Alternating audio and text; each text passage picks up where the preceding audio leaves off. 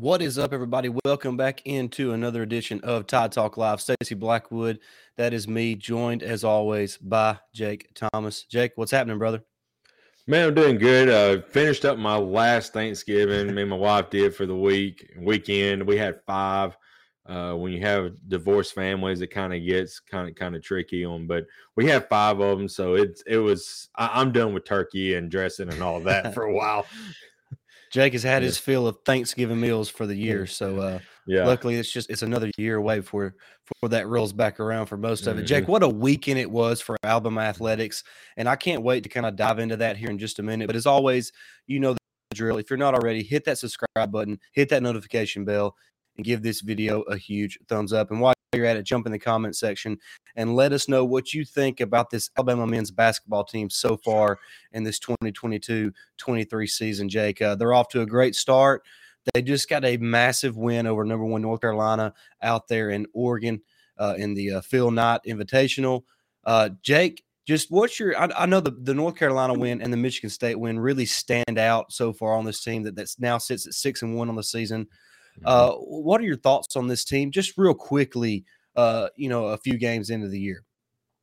Well, number one is Brandon Miller is probably the best player for his team and the country right now. Without Brandon Miller, I don't know where this team would be at. They'll be really good because he didn't really have that great of a game today, but his supporting cast showed up in the game today.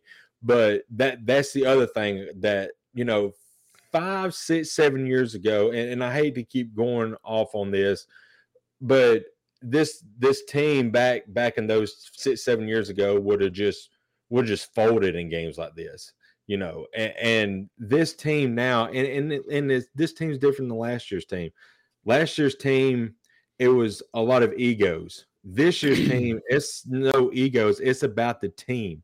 It's about heart. It's about the program. And you can already see that with 2, not just 1, but 2 huge wins against top 25 opponents. I think might be top 10 opponents, at least top 15. I think Michigan State might have been 15 or I think they were like 12, if I'm not 12. mistaken. So, yeah. So, I mean, this is huge for the program. And I just retweeted out, and I've said it before, we just got done with Thanksgiving. We need to be thankful for our family, but we need to be thankful for the Nate Oats too. No doubt about it. And you're right about this team. It is the Brandon Miller show because he's just that phenomenal of a basketball player.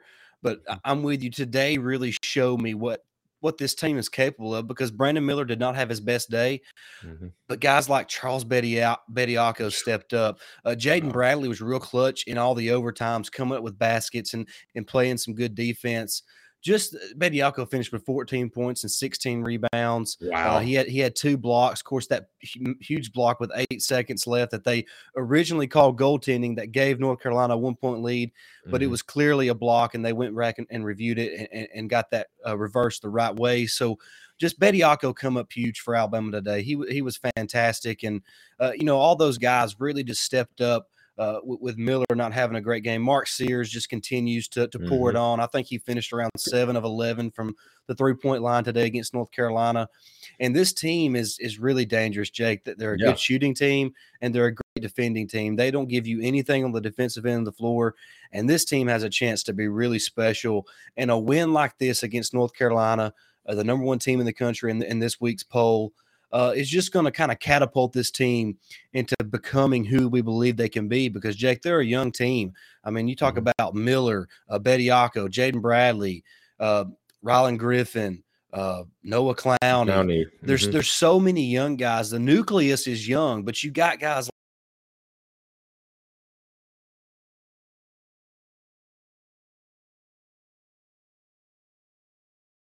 and he is just a fantastic fantastic basketball player, and he has played really well the last few games. And guys like him and JQ can kind of lead this team with that young core that they have. And I'm really excited to see where this team can move on to, moving forward in this season. Absolutely. I don't know if you can hear me or not.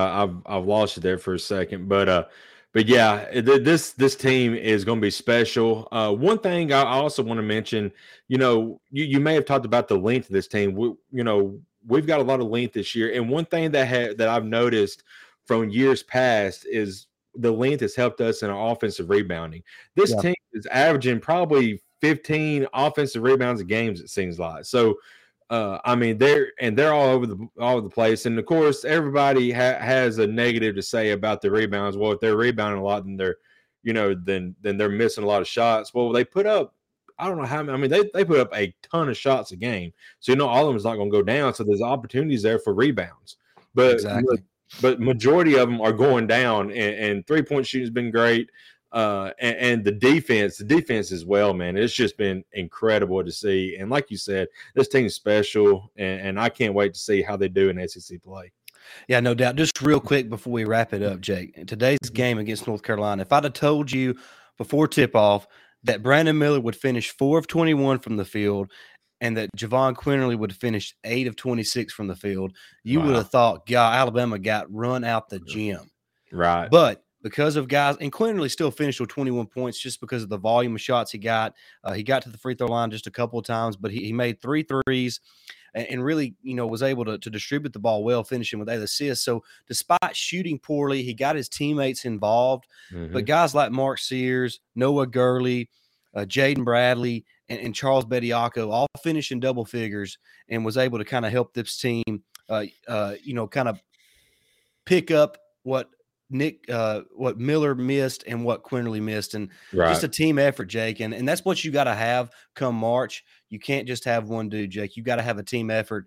And this was a great team win for Nate Oats in Alabama. Mm-hmm. Now with 2 top 25 wins on the season, with just 7 games in, and they beat some really good, non-Power 5 teams so far this year as well. And it just looks like this team has a chance to be special. And I'm excited to see what they can do, like you said, once conference play gets here, and guys like Dominique Welch is going to be back in the lineup. Darius Miles will be back in the lineup. So this team is not a finished product by any means, and they have a chance to be really special. And I'm excited to see the growth this team shows throughout the season. Absolutely. That's what I was going to mention is Dominic Welch has not even stepped on the court yet. Darius Miles, I know he played a little bit the other night, but, you got to get him going in, game time and game speed. So once those guys get healthy, I mean, we've got a 12-man rotation, and it's deep. And that bench, the Alabama bench can probably be its own starting 5 anywhere else. I mean, they're that loaded this year. So they are. Alabama's as deep as anybody in the country, and that's not an overstatement. That is a fact. You ask anybody in the college basketball world, they will tell you that Alabama is one of the deepest teams in the country. And Jake, this non-conference slate doesn't get any easier. They got South Dakota State, then at number 2 Houston, home for Memphis, at Gonzaga, and wrap up conference play with Jackson State. So there is some tough matchups down the road for this team. Probably going to see another loss or 2. Should not surprise you, should not shock you. But I'm not going to be surprised if Alabama's in all those games right down to the finish, because they're that good and they have that much potential. And Nate Oats is cooking up something special in Tuscaloosa. Absolutely. Like you said, don't be shocked to see a couple losses, but this is what Nate Oats wants. He wants his guys to play a lot of these tough teams to get them ready for SEC play, and more importantly, get them ready for tournament play. And when that tournament time comes, they'll be ready. And the best thing about these wins over Michigan State and North Carolina, they're not at home. Now, they're not true road games, but they are neutral site games. So you have that on your side. And if you lose to Houston and Gonzaga on the road, there's not going to be too many people that go into those gyms and win anyways. Right. So there's nothing to be ashamed about it if you go in there and drop those games. But I'm expecting Alabama to play tough and play hard.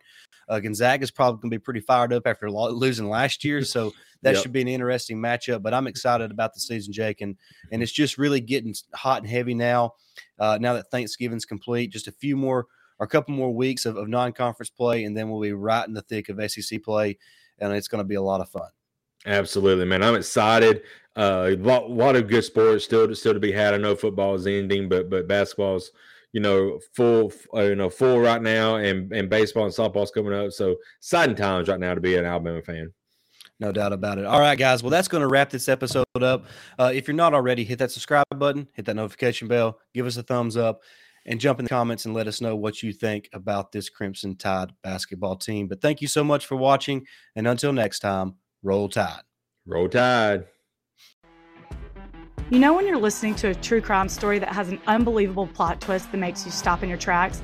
That's what our podcast, People Are the Worst, brings you with each episode. I'm Rachel.